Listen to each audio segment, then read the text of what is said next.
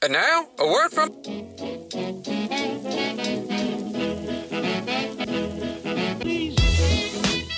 Hello and welcome to the Last Looks podcast, a show where we catch up with talented hairstylists and makeup artists in the film and television industry.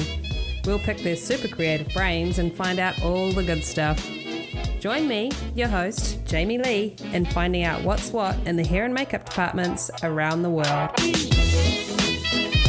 And now, a word from our sponsor. Calling all hairstylists and makeup artists. Would you like to have a strong wig knowledge? A solid foundation to build your wig styling skills on? Would you like to gain the respect of your cast, colleagues, and employers when it comes to wig work? And feel more confident in knowing how to handle, style, and apply wigs? Well, do we have a treat for you? Introducing Last Looks Workshops. Come down to Beverly Hills and join Jamie Lee and Rob Pickens in the Last Looks Workshops experience. Spaces are limited, so be sure not to dilly-dally. For more details, visit lastlooksworkshops.com. And now, our feature presentation.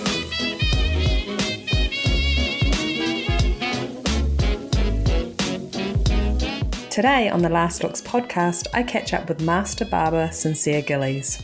Sincere has a wonderful story to share on how he got his start in the TV and film industry, the wonderful opportunities that have presented themselves along the way, and how his eye for detail and his dedication to his craft have seen him succeed in his field. When listening to Sincere speak, his voice will lull you into a mode of positive relaxation. If only we all sounded as cool and calm as Sincere. Enjoy.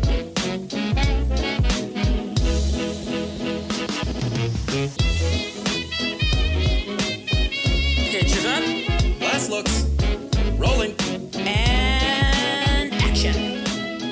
Welcome to the Last Looks podcast, Sincere. Thank you. Thank you so much for having me. Of course, it's my pleasure. Now finish this sentence for me, okay? Sure. Once upon a time, there was a little boy named Sincere, and when he grew up, he wanted to be... Animator. You did? You wanted to be an animator? Yeah. That's cool. When I was young. Yeah. When I was young, I was intrigued with cartoons, especially Disney cartoons. I think when I was in school and I was able to write my name and do certain things, I was able to draw as well. So my favorite person to draw was Superman. And so obviously, because he had an S on his chest, first letter of my name is an S. So, you know. Of course, goes so hand in hand. Right, you know. And definitely started drawing, and people will tell you now that knew me from back then that they thought that I would be, you know, an artist, that I would have the profession of an artist. Technically, I am an artist now still, but just not that of an animator. That's cool. So I love also that kind of, I don't know, that childhood dream of wanting to create something that you love, because you obviously loved watching animated things, and then you had the thought of thinking, hey, maybe I could do that. Right. So that's really exciting. I also wonder if animators now, or grown up mature animators, still watch a lot of cartoons and stuff. Yeah, I mean, I still do. I'm still a little bit intrigued with animation. As a matter of fact, I saw something on Netflix that was an animated film or series, and I can't remember the name of it for the life of me right now, but it was a great animated series on Netflix, and I enjoyed it very, very much. And even now, to this day, I'll go back and watch, you know, things that came out in television a long, long time ago, you know what I mean? And some of my favorite were anime cartoons. Yeah, I mean, it takes you back to your happy place, right? Like, it's good times. Oh, yeah, definitely. and sometimes it also allows you to get some creative juices flowing, because you may see something in that will enlighten you to be like, oh, maybe I should try this. So it's always good to go back. That's cool. I always feel when an adult tells me that they don't like animated things or cartoons that their inner child has died. And I feel quite sorry for them. I feel quite bad for them. I'm like, how do you not like cartoons? It's like I mean I get it. I see both sides. I see your side, but I Yeah. see their side as well, because it's one of those things where, like, in this cruel world that we live in, you have to grow up very, very, very quickly, and a lot of things that you may have wanted to do or take part in doing that will continue to give you some sort of childhood memory, or resilience, in a sense, Yeah. will allow, you have to, like, shut it down and become an Leave it adult behind. to, Yeah. yeah, in order to survive in this world, Yeah. unfortunately. So, how do we move? At what point do we decide that animation isn't going to be the journey for you? First year of college. Yeah. Yeah, first year of college. So, you left high school, went into college. What were you thinking that you were going to do in college? My first major in college was graphic design, and then Okay. because of the way the world was shifting heavy into computers, I changed my major from graphic design to computer graphics. But again, being in that time and everyone is learning, I'm even thinking the teachers at that time were just learning about computer graphics and what it entails, that there wasn't really a curriculum, set for them to teach the students. So it seemed like everyone was, like, learning on the fly, so to speak, at that time. Yeah, just And trying to catch up, right? Because everything's moving right, so quickly. right. And so it allowed me to real quickly lose focus on being, attracted to that world, and pursuing that world. And then it didn't help that financial aid and things of that nature wasn't available to me at a certain point. I had to now become an independent, couldn't rely on my mother Yeah. to file for me to become, to get finance to go to college. So I had to think quick on my feet and figure out what I needed to do and how I was going to survive in this world and make money in order to pay for a roof over my head and so forth. And barbering seemed like the thing at the time. Started learning how to cut hair before I left high school. So I may have been like 18 when I started to adapt myself to learn how to cut hair. And then eventually I went into a barbershop and asked one of the barbers to teach me. And so I became an apprentice under a barber, and then was able to get my master license under the apprenticeship for a barber. And then moving fast forward, I was able to go through the necessary means of getting my cosmetology license as far as school is concerned. So where did all of this happen? Where did you go to college, and where's this barbershop that you walked into? So originally I'm from Brooklyn, New York, born and raised. And there was a barbershop that was, like, not too far. I would say like 4 blocks away from me, walking distance away from me. And so I walked in after, let's just say, a year or so of cutting a bunch of my friends in the neighborhood's hair Yeah. for like $5 at the time. When haircuts were like $10, I was charging $5 just to get people to come to me. Yeah. And so just practicing and honing in on my skills as a barber from that perspective. And when I thought, or I was told, I should say, from my peers that I was good enough and that I should be in a barbershop, I walked into the barbershop and, auditioned to see if I can, get into work in the barbershop. And I'll never forget, I walked in there with my clippers, hand-me-down clippers, obviously. And the barber looked and said, yeah, it's nice, but you're missing something. And I think I gave somebody a skin fade, but at the bottom of the fade, you can still see where I started the fade at the line. And so he was basically telling me that I needed to clean that up. And at that moment, I didn't know how to clean it up. I didn't know how to. Like, I literally, like, adjusted the clippers to a zero gap as much as I could to do it. And it still wasn't doing anything. And so he basically told me, these are the tools that you need, and this is how you do it. And he showed me, and I did the rest, and it was just like, wow, it's so easy. Why can I think of that? It just intrigued me that there's still more to learn as far as barbering is concerned. And he told me the tools that I needed. And I said, cool, I'll be back. He's like, once you get these tools, then you can work in the shop. at this point, I'm like, okay, $5 a haircut is not going to get me $400 worth of clippers that I need to use. So Yeah. how am I going to do this? And luckily, a good friend of mine invested in me, I should say, at an early age. He invested in me. And mind you, at this time, I'm like 19 years old. Yeah. Already have gone to college and so forth, but still trying to figure it out. And he invested in me and was just like, I'll loan you this $400 and you just pay me back whenever you get that $400 back. And there was no set deadline. He didn't want it a year from now or 2 years from now or weeks from now. He just wanted it when I was in a position capable of giving it to him. Yeah. And eventually at some point I was able to pay him back with interest. That's because awesome. I was happy that he believed in me. Yeah. Because, I mean, it's a lot of money up front before you're even in the barbershop making the money, you know? Yeah. So, and, I mean, barbers, some serious tools you've got going on. Yeah, you got some tools. But, I mean, hairstylists, too.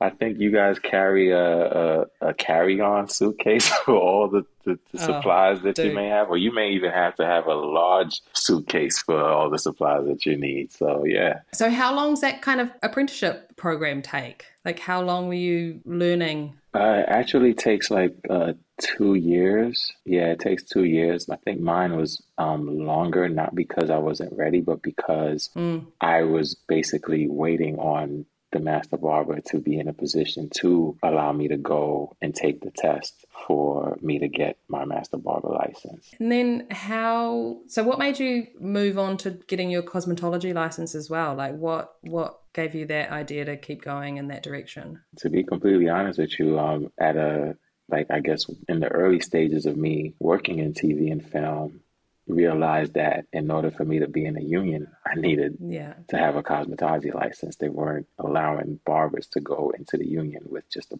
master barber license. No matter how much I tried, it just was not budging. They weren't budging at all. Rules are rules. Yeah. So working in the barbershop, I guess then my questioning goes back even further to what transitions you into TV and film world? So there was a point in my barbershop career where I had actually stopped working in a barbershop and kind of transitioned into doing something else to get more business oriented.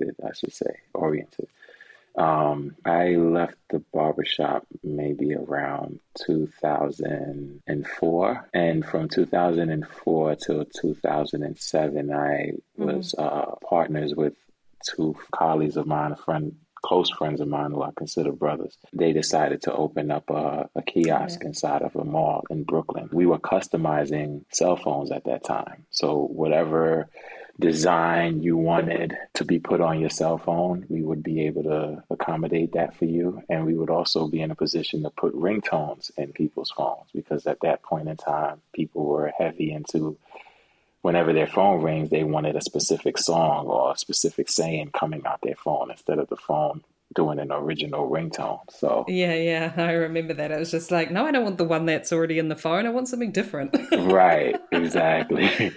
So I did that for a couple of years, and that gave me a sense of business acumen on, how to do payroll, how to manage employees and things of that nature for a certain amount of time. And then the mall that we were working in was about to shut down, so we had to figure out what we were going to do. So we basically parted ways, and everyone went on their own way to pursue their line of business that they wanted to pursue. And for me, I just decided to go back into the working market, and I started working for Apple. And I started working for Apple, the company, from 2007 to 2009.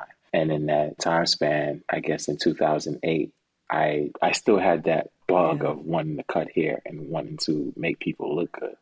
But I just didn't know in what capacity I wanted to do it at. And it just hit me and said that, listen, if, I'm a person that at that point in time was thinking about leaving behind a legacy and leaving a mark in this world and just being present and just standing out, making your work stand for something, if anything. And it just came to me that maybe I can do that within the entertainment industry. And so I created in 2008, I created my company, Directors Cut Inc., for that specific reason, to be a company that grooms talent in the industry. That's awesome. So how did you go about getting your first clients and things? I put my foot to the street. Yeah, yeah. So yeah, there's this thing with 6 degrees of separation where there's someone in your network that knows or has access to something that you may need in order to move forward in your life or become successful to a certain extent. And with that in mind, I basically reached out to people that I've met, whether it's working at Apple or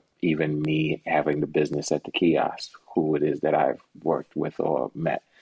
And surely enough, a good friend of mine who is in mortgage and real estate was telling me, hey, Super Bowl is actually happening in Miami this year. Why don't you come with me and we can start networking that way? So I went to Miami, started networking, put the foot to the ground and just started networking that way. When I came back from Miami, had a couple of numbers, reached out to a couple of people, but nothing that I could say that would get me to where I am or where I wanted to be, I should say. Yeah. But there is one person that stuck out and that that I knew or met when I was working at the kiosk. And he was the fashion editor at the time, fashion editor for Double XL magazine, an urban magazine in New York. I reached out to him because we basically customized a lot of their phones and products that they brought to us. And they actually had our company inside of their magazine as a support for people to know who we are and where to go to and stuff like that. So it worked out. So I reached out to him. You're like, he's got to know someone. He's got to know somebody. And I was just like, hey, I want to set up a meeting with you. Can I sit down with you and let's just talk? And he said, sure. So met with him in his office and we spoke and I told him what it is that I was doing, that I was trying to do. And if there's any way that he can help me, and if not help me, just point me in the direction of somebody that can. Yeah. And he basically said, no problem, let me think about it and see what I can gather. And I'll reach back to you as soon as I can. And lo and behold, let's just say I may have met him in March. By April, he reached back to me and said, I'm doing a shoot for my magazine as usual, and I'm actually looking for a barber to groom one of the models for the shoot that I'm doing. So are you available?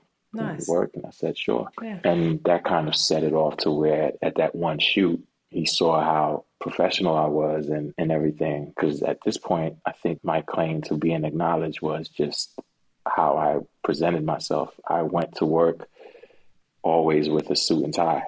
Mm-hmm. And a suitcase that had clippers in it, So everyone was just like, what's going on? Who is this dude? And then to see me in a suit and then see me take my blazer off and cut hair. And they're like, he's cutting hair with a tie on and a shirt and shoes and slacks. Like, this is crazy. But I like it. And so that's what basically started the relationship as far as me being called back to work on some more sets with him. And one particular set that I worked with him on, he had the actor Michael K. Williams at the shoot. I groomed Michael for the first time on that shoot. And after that shoot, Michael called me maybe a month or two later and said, hey, we're starting back season 2 of Boardwalk Empire. Would you be available to come and groom me for that? Just me personally. And, that's awesome. I love that show and love Michael K. Williams. Like, yeah.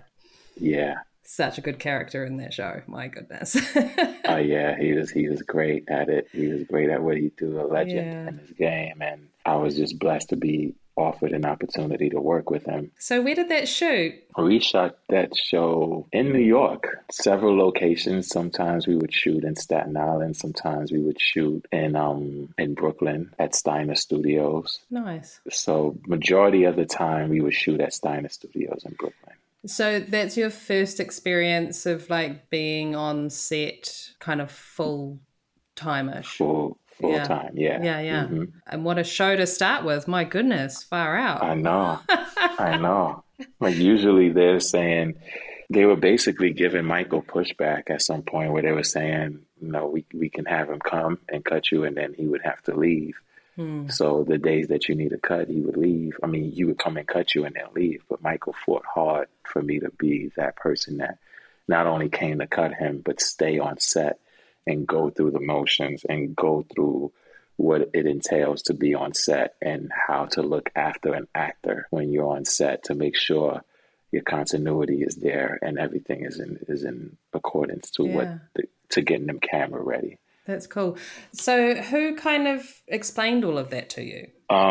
Michael did, and the department head at the time for Boardwalk Empire, Francesca Paris, showed me little things here and there as well. And there's a couple of people from Boardwalk that helped me out, from Francesca to her daughter Michelle, to there was another woman that helped me out. To this day, we haven't been in contact for a while, but if I reach out to her, she'll know who I am and everything. Her name is Therese Doucet. I like that it's that you had some people taking you under their wing and kind of showing you the way. That's awesome. Yeah. That's very cool. And so I guess it just kind of grows from there, right? Yeah, it grew from there in the sense of, at this point now, anything that Michael K. Williams was doing, and he was in a position to have me on board as his personal hairstylist, that's where I was. So I worked with him on Boardwalk Empire. I worked with him on The Night Of. I worked with him on Hap and Leonard, a bunch of different shows. And the last show that I worked with him on before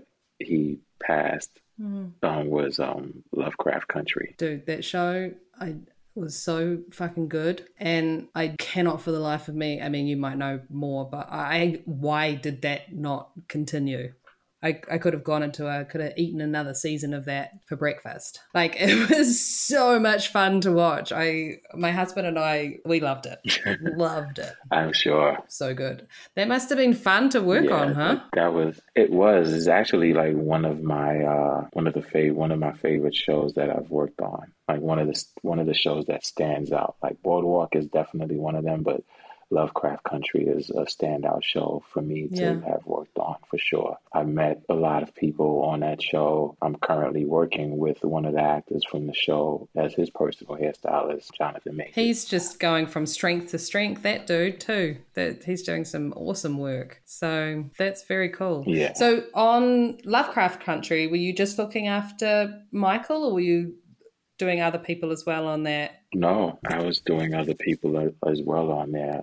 Michael wanted me to come on as a personal hairstylist, but then when he thought about it, he felt that I would probably learn way more helping out the hair department as opposed to being a personal hairstylist for him. Oh, dude, it's so nice to hear that he had the best interests in mind. That's really cool. Yeah. Yeah. No, definitely. And so I jumped on board with Lovecraft as the third hairstylist. That's awesome. So there was a head, there was the key, and I was the third hairstylist. And it was great. It was great to work on. It was a great experience. I looked after Michael. I looked after Jonathan.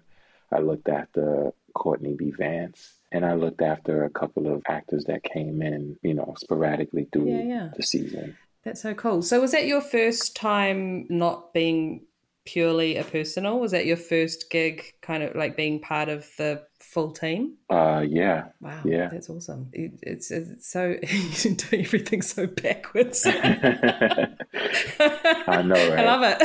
I know, right? I mean, there's no set way of doing things, of course. Like, everyone has their own journey and how they get into these things, but it's quite amazing how many projects you kind of worked on as a personal to then be like, okay, now I'm the third in the hair team. It's very cool. Yeah, it's pretty. It makes me feel like different too. Like you said, that my journey was completely different than anyone else's, and that's just what it is, right? But to know that majority of the people in the industry are a part of a hair department first before seeing any personal work, and more than likely can jump back and forth depending on who they're doing or on who they're personal for. And for me to have been a personal for all these years and then have a moment where I'm a part of a hair department and then back to being a personal. Are there pros and cons to both of those situations? I'm sure there are. There probably are, but I To be honest, I just look at things in such of a positive manner and just look at things as a blessing that, It's all good.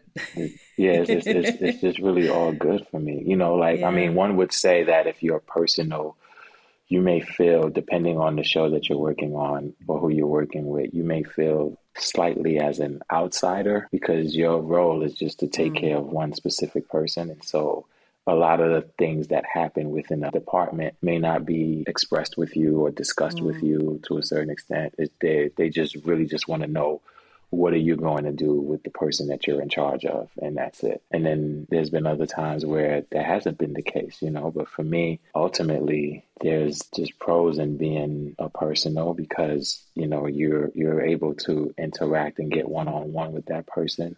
And me being a barber is something that I'm accustomed to. Just, even though the barbershop is a revolving door for clients, it's just still when that client is in your chair, you're dealing with one person at a time.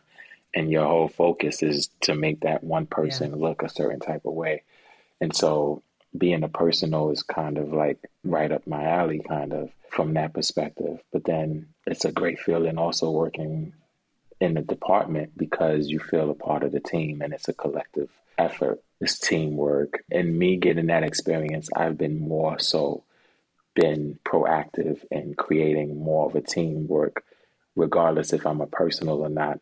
Am involved in everything with the hair department and the makeup department, just so that I'm aware of anyone that may need help or how can I be of service or help to them, but also how can I make sure that I'm on top of my game when it comes to grooming my personal actor for certain scenes, because certain things are happening. So I need to collaborate more with people in hair or just people in makeup for that matter, to make sure that we're cohesive and making the actor's appearance look presentable for the show or the movie. Yeah. I think it's definitely, it's incredibly important. It always confuses me when that collaboration kind of isn't there because they all work together, it's a whole look. Yeah. So hand the more in you hand. can communicate and collaborate with each other, and it's at the end of the day, all you want is the best thing for the job. Like, I just want this to look how everybody wants it to look, and I want everyone to be happy. Right. And it's just like whoever you got to work with and however you got to do it to make it happen, it's just like, let's do it. Let's just do it. Let's just get our hands dirty and let's just do it. Yeah, that's awesome. So coming up through these jobs in the barbershop and all these experiences that you've had, have you had one piece of advice that has really stuck with you? Yeah, I think like Michael K. Williams told me something early on working on Boardwalk Empire with him. And he basically said, this is one thing that always stuck with me, I think, because I was literally a virgin to the film industry. And when I came on, I basically groomed him and cut him. I still had the barbershop mentality of like, I cut your hair and then I'm going to be here, but I'm going to be here to just watch and observe and see what's going on. And I'll never forget, like they said, last looks. And I was just looking around like, oh, what's going on, And so he came up to me and he said, listen, when they say last looks, that means that you come and you make sure that I look camera ready at all times. Even if there's nothing that needs to be done, obviously, like just make sure that you're present and letting everyone know that you're here and that this actor is being taken care of. That actually went a long way with me to the point where I'm a hawk on set. When I'm on set, my eyes and my attention is so sharp that I go and do last looks before last looks is even called. I mean, there are those times where you're working with an AD who doesn't even like to call last looks, so you gotta be paying attention. Yeah, exactly. That's awesome. I love how he schooled you on last looks. Yeah. And so we're talking about some favorites, and Boardwalk Empire, obviously, I mean, it's your first job. Incredible project. It's period piece. You must have just been on those sets going, what? This is amazing. So I'm just answering your question for you, but that's probably why it was a favorite, right? Oh, yeah. No, the whole experience. I mean, and then at the time, like I said, I would always go on set wearing I would go to work wearing a suit and tie. Right. And so there were times where people on set, PAs on set, used to think that I was an extra for the show. Aha. And I'm like, no, I'm here to groom Michael K. And they're like, oh. And this only happened for like the first 2 seasons that I was there. And then I started on set season 2, and the show ended on season 5. So by the time season 4, the end of season 3 and season 4 and 5 came along, everyone knew by now that, okay, Sincere is the person that comes in with a suit and tie on. Yeah. He's not background. So he's not background. He's not an extra. Like, just so it was that. It's awesome. And you said Lovecraft Country was a favorite. Do you have any other fave projects that you've worked on? Yeah, The Harder They Fall was a good project that I worked on. Loved working on that. Yeah, I mean, it's a cool film. It's a fun watch. Where were you guys shooting that? Was that in New Mexico? New Mexico, That's yeah. awesome. We shot that in Santa Fe, New Mexico, and it was cool. Nice. How'd you like being on location? It was great.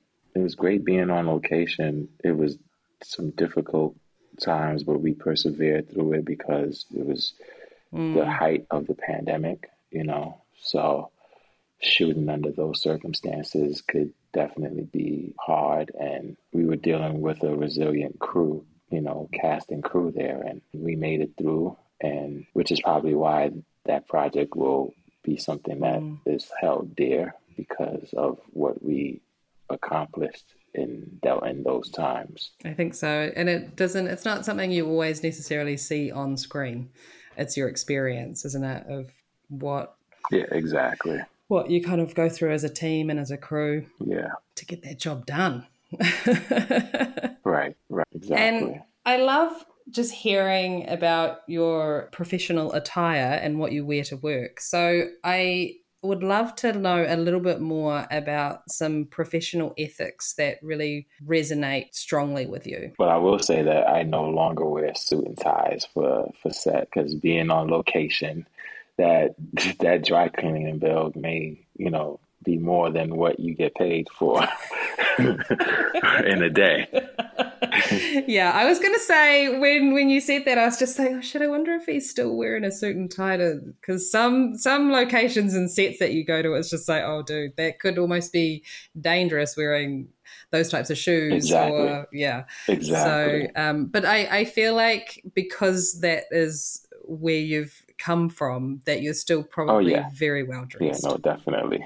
Definitely. I've been told that too. Like, even with me dressing however it is that I need to dress for what I consider to be called a uniform for me. I dress in my uniform when I go to work. There's still people that be like, look at Sincere, you look good. Like and I'm like, well, if you think I look good now, I hope to hear this from you on the 36th day of work or some sort of, 24th day of work, when I'm still wearing the same thing over and over again, because I'm not changing. So, but as far as like professional ethics that I look for when being at work, or I admire, is being on time is one. Respecting the art is another. Like when you're on set, you respect when the actors are creating this art. You respect when the crew is creating the art. There's just a certain level of respect there that goes into that I like to see. Being able to give and receive fearless feedback from colleagues and peers, without feeling any kind of way about it, without taking it personal. This is just something that needs to be said or is told to you, or, given or received for the betterment of you and your career, whichever way it leads you, right? Yeah. I think that can kind of go in the way also of, I feel like I wish they could handle receiving and giving compliment more often as well, because I know that that's something I need to work on, is giving more compliments when you're just head down, busy, and you just really, especially as a head of a department, I just really need to stop and just be like, that is amazing. What you've done right there is amazing, because it just, I don't know, it just helps that support system, right? Even just telling somebody, good work today, good job today. Like, today when they say that's a wrap, see you guys tomorrow. That's, it's good to hear good day today, good job today. You were there, you were present, or just saying good job today could possibly give somebody a boost or some sort of relief to say, okay, I can come back tomorrow and do this all over again and not feel away or not question. Yeah. You don't know what kind of day they could have had. They could have had the most Exactly. shit day ever. And the last thing that they hear in that day is good day. And then they're like, Right. oh, okay. Exactly. Right. It was worth it. Exactly. And I guess the last thing is just confidentiality. Take it seriously. Yeah. Yeah. I think it definitely in our line of work is, it's just respect, isn't it? Again. Mm-hmm. And what do you feel helps you stand out in your profession? What makes me stand out, I guess, is my attention to detail and how alert I can be when I'm on set. Like I mentioned before, sometimes I'm doing last looks before the ADs are saying last looks. And sometimes I know what the next setup is going to be before any PA is able to come to me and tell me what the next setup is going to be. And there's no disrespect to what they're doing or anything of that nature. I think that most of the PAs that I've worked with have been doing an awesome job with, relaying messages and just communicating, and they've always come and say, hey, so our next setup is this. And I never take the liberty to say, yeah, I know already. No, I actually listen to them and say, copy that and keep it going. But for the most part, I'm so in tune with the set from the time that they yell action to the time that they yell cut. What separates me is just the simple fact that I'm on set with a monitor, on my phone because they're allowing, you to have Q take so that you can look at stuff from the monitor from your phone instead of crowding the director's monitor. Yeah. Right. And for me, looking at the monitor and having a can, which is, headphones and a piece of block that you turn on that allows you to hear the actors do their dialogue and do their stuff. I'm so in tune and aware of the scene and everything of that nature that if I do need to step in, I'll step in. If I don't, I don't. I'm just in awareness and I hear what's going on the set all around, from whether it's the grips doing something to the camera department doing something. Like, I'm just aware. And I think that that's what's separating. Yeah. It's switched on and switched on, paying attention. Yeah. It makes a difference because, I do know some people just, go off to their chair and sit there playing on their phone until a PA comes to tell them what's happening next. So I think it's good to definitely keep one ear to the ground and know what's going on all the time. Mm-hmm. Then you've got no one else to blame but yourself if you miss something. Exactly.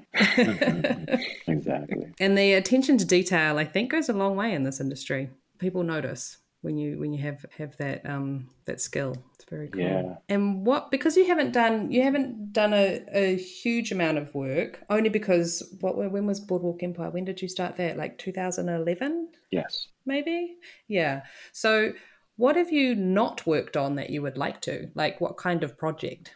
Honestly, I guess the future projects that I think that I will be working on, I guess, like those are the only things that I kind of look forward to where I'm like, okay, this is a project that, I haven't worked on before, but at some point I am going to work on it. And so it's just to go ahead and go work on it, Yeah, I never really try to indulge in to say, you know what, there's a project that's out that I wish I could have worked on or that I should have worked on. I kind of just take my blessings as they come and just say whatever it is that I've worked on or that I am working on, that's what I was supposed, that's what I was here to do. That's what I was here to do. Yeah.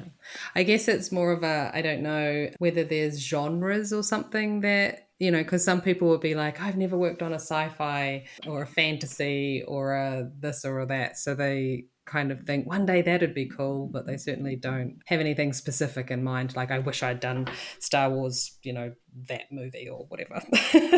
Yeah. I mean, I feel like I've worked I could be wrong, but I kind of feel like I've worked in every genre, kind of. I mean, I've done drama, which obviously was Boardwalk and The Night Of, And it was period. and it was So, period, right? yeah, I've worked on, I guess you can say, sci-fi and fantasy, which was like, and drama, which was like Lovecraft Country. You know, it absolutely. was drama, but it was sci-fi as well. Yeah, very true. I've worked on comedy to a certain extent with Hack and Leonard, And you've done a Western. and I've done a Western, you know, so Yeah. yeah. Wow, okay. So again, yeah, this is without me even really thinking about it, I felt like I've tackled every genre without me saying that this is what I would like to tackle, you know. Yeah, yeah. That's awesome.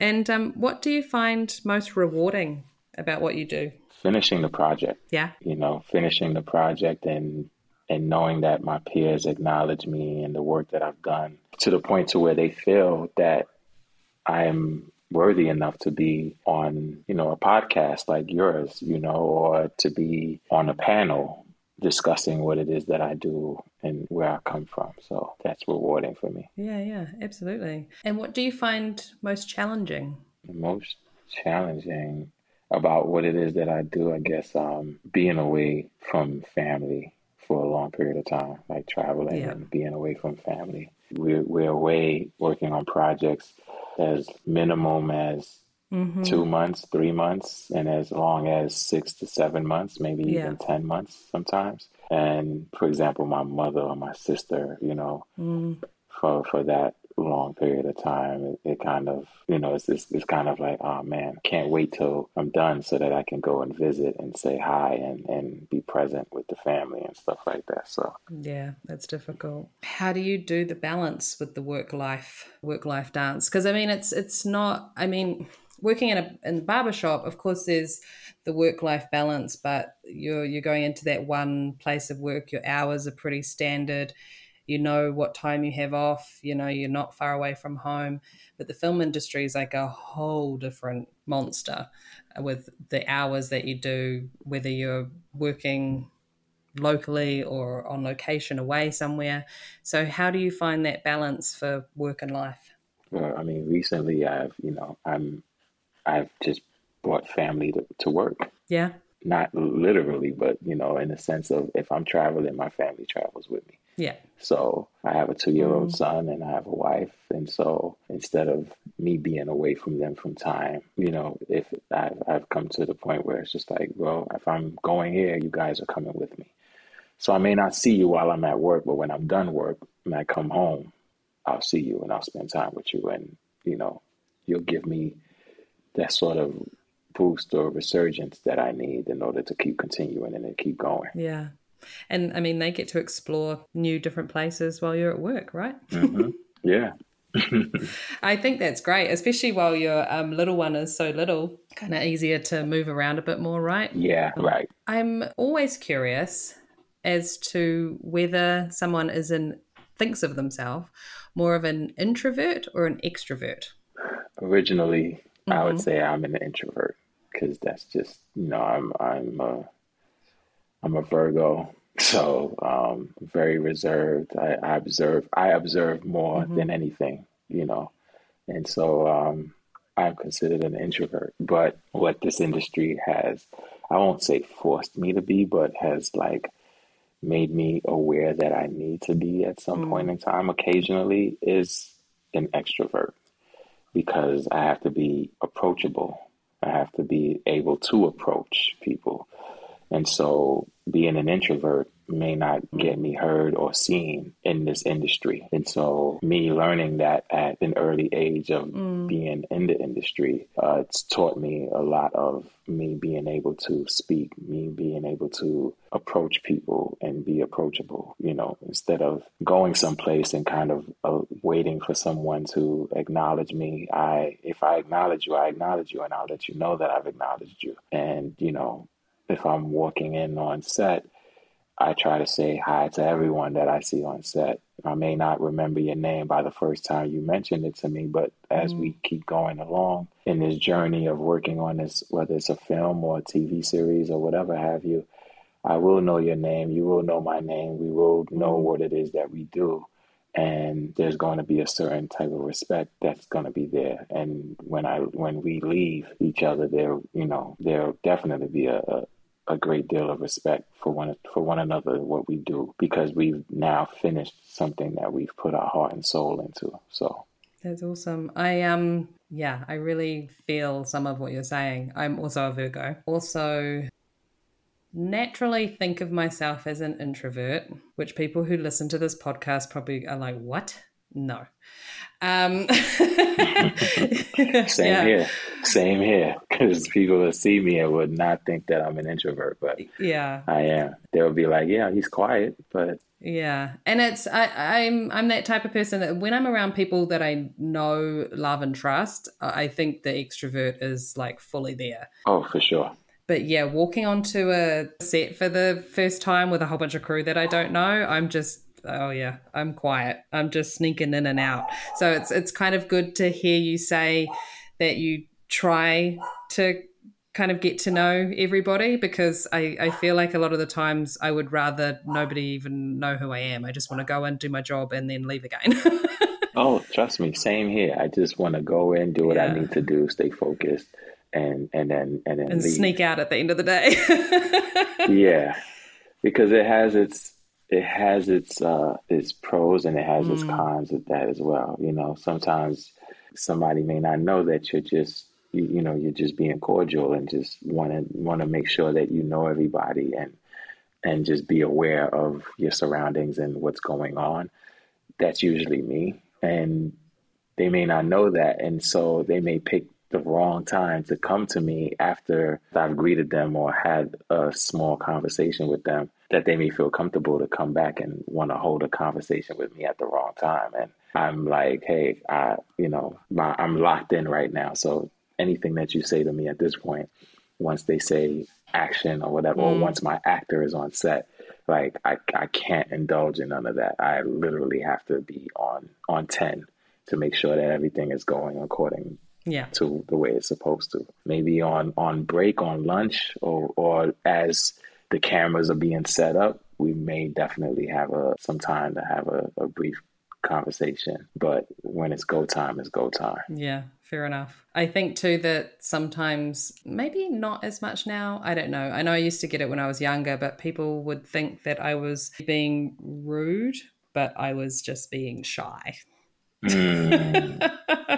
And when you walk in, those first times of being on a massive set, I just wanted to get inside my turtle shell and disappear. But yeah, over time and over the years, you learn that you do need to stand strong and be like, yes, I'm this person and this is the department I'm in and this is my job and I need to do my job. Get out of my way. It's going to happen. Thank you very much. Right. So, yeah. And then, I mean, doing this podcast, and I'm grateful for you coming on the podcast, feeling that you're more of an introvert as well. It's awesome. We can be introverts together on a podcast. For sure. Listen, fellow Virgo. So, it's all great, man. It's all great. It's where that attention to detail comes from, my friend. Exactly. Because we're perfectionists at heart, right? We're just solely perfectionists at heart. It's awesome. And I would love to know how you define success in your work. Yeah, I define success as definitely me finishing a project that I've worked on. Yeah. Like, it's like I'm going through it from the day that we start, and I'm not taking my foot off the pedal until we're done, until they say that is a picture wrap. And it's at that point that everything, I kind of like let everything, the guards down, everything is gone, and I'm happy, and I'm pleased with the effort and the work that I've done to get to this point. And so that's where the success happens for me. That's awesome. Just being able to see that through from start to finish. That's cool. Hey, I wanted to just ask too, so when you're doing your personal work and you are doing that on set, are you doing that type of work with your clients off set as well? So for if they have appearances somewhere or they have red carpet stuff to do, are you also going and being involved in that type of thing as well? Yes. It's a nice kind of variety, spice of life, right? Oh yeah. Yeah, you just get exposed to Yeah. everything that whoever your client is at the time, like whatever it is that they're going through, that's what you're going through as well. I think that's nice to have that. There's that variety to kind of Yeah. break up the work. That's cool. Yeah, it's definitely a blessing. I always look at it as a blessing. Like I'm blessed to be in this position and to have this opportunity to every day is a lesson. So I'm learning as as every day happens, as new things happen. So it's great. Yeah. And what is something that you've learned recently? What's something new? It's crazy. I was just trying to figure what that is actually. And I don't know if like I haven't learned anything new. I know I've learned anything new, but something interesting that I've learned. I would say, I mean, this is something that just everybody should know and has to know. Yeah. I think the more and more that I do it, the more I realize how important it is Right. that it needs to be done, which is like just taking the time out to prep and do research on what it is that you're doing, to be all in and not be lazy. You know what I mean? Like you feel like you that person that could be at the drop that something happens or come. You're supposed to work on the fly if something changes on the fly, but not when something is, given to you at X amount of days or months prior. You're supposed to have everything together and worked out. So Yeah. When something's literally written in black and white on a paper script, yeah. you should be prepared for Yeah, it. but I've learned on the fly. What I did learn is that you can prep and you can have meetings, prep meetings and stuff like that about what is supposed to happen, what you envision to happen. But sometimes on the day that can change real quick and you need to be able to adjust. Or it can work out great, but it's just you just have to adjust. Yeah. Yeah. Yeah. But those plans can go out the window and you've got to come up with something completely different. And that's I don't know, it's fun. It's a challenge, right? Yeah, that's what keeps it interesting, keeps everything interesting, keeps you engaged. It'll never be a dull life on set ever. Let's hope not. Now, I want you to visualize that you're at your station, you've got everything you need for the day. You're set up, you are prepared, you're ready to go. And if I walked in and I took one tool or product away from you, what would freak you out? What would you be like, no, Jamie Lee, you cannot take that? Honest answer would be my hands. Okay. I don't think I would be able to take your hands, but Right. And I'll give you an example, right? Because cause my hands is like, if you take my hands, then there's nothing that I can do. Like I'm shit out of luck. I know. Whenever someone says, would you rather lose a leg or an arm? I'm like, a leg. Take it now. I'm like, the hands are the precious things, man. They do the job. Yeah. And if it's a tool, if you were to take a tool from my station, I would freak out. Just try to figure out a way to either get that tool or to get another tool like it to do what I needed to do. Yeah. You know what I mean? But I would always try to figure out a way. I'll give you a good story. When I used to work at the shop, there was a point in Brooklyn at some point when I was at the shop, I was working in Park Slope. There was a point where I was cutting a client's hair and did like one side of their head was already done. And now I needed to do the left side of their head, which is like finish tapering the back of their head and the side of their head and then shape them up. Yeah. That's all I needed to do. I cut their hair down already. I started the tapering as far as like balding the sides the way I needed to and etc. And all I needed to do was just now fade it and line and shape the person up. And in the middle of me getting ready to do the left side, New York City has a blackout. Oh, shit. This is before cordless clippers were invented, so everything was corded. Yeah. And I couldn't use my clippers to finish the job.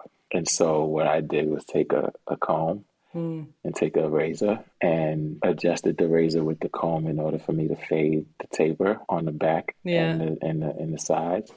And then I used the straight razor to actually shape the person's hairline up. And I was done and that was it. So I saved myself from not looking like a person that can't adjust And I also saved the client from having to walk out of the shop, even though he had a valid excuse that there's a blackout. But he wouldn't have wanted to walk out with a half-done haircut. Exactly. Oh, that's awesome. So, yeah. Well, nice work. I'm sure he was incredibly pleased that you could get the job done. Yeah, he was. Like, I think I had a customer for life at that point. Yeah, that's probably a story he tells. And who would you want to hear on the podcast? I would want to hear from a good friend, colleague of mine that I worked with. Her name is Andrea Mona Bowman. I do believe I have heard that name. Yeah. Yeah, everyone calls her Mona. Her name is Andrea Bowman, but we call her Mona. Mona was the key on Lovecraft Country. That's the first time that I met her. And since then, she showed me a lot, and she's always been in my corner and in anything that I've done. Not to say that there hasn't been any other colleagues of mine that I've worked with that hasn't been in my corner, because they have been. And Mama Carol is definitely one of them. I worked with her on Hap and Leonard, so for sure. I think that it'd be great to hear Mona on your podcast, and the amount of experience and shows and things that she's done, and how she even came into this industry is a journey within itself that needs to be heard. So. Oh, that's awesome. Yay. Well, Sincere, I thoroughly enjoyed talking to you today. I appreciate your time so much, and I'm so happy that you shared. I love your journey. It's awesome. Thank you. Thank you so much for having me and reaching out to me, even though I knew with my busy schedule, it was hard for me to reach back in such a timely fashion. So I apologize for that. We did it, though. We did it. We did it. We made it happen. We did. It's never easy, but I appreciate you taking the time. It's awesome. Thank you so much. You're welcome. You're very welcome.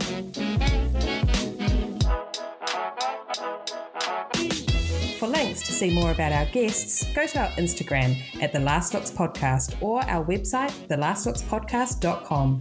If you want to keep up with new episodes being released, be sure to subscribe through Apple Podcasts, Spotify, Amazon, Google Play, YouTube, or any podcast streaming platform.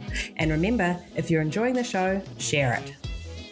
The Last Looks podcast would like to thank Brett Stanley and Sabrina Castro. The song Fun Time by DJ Quads.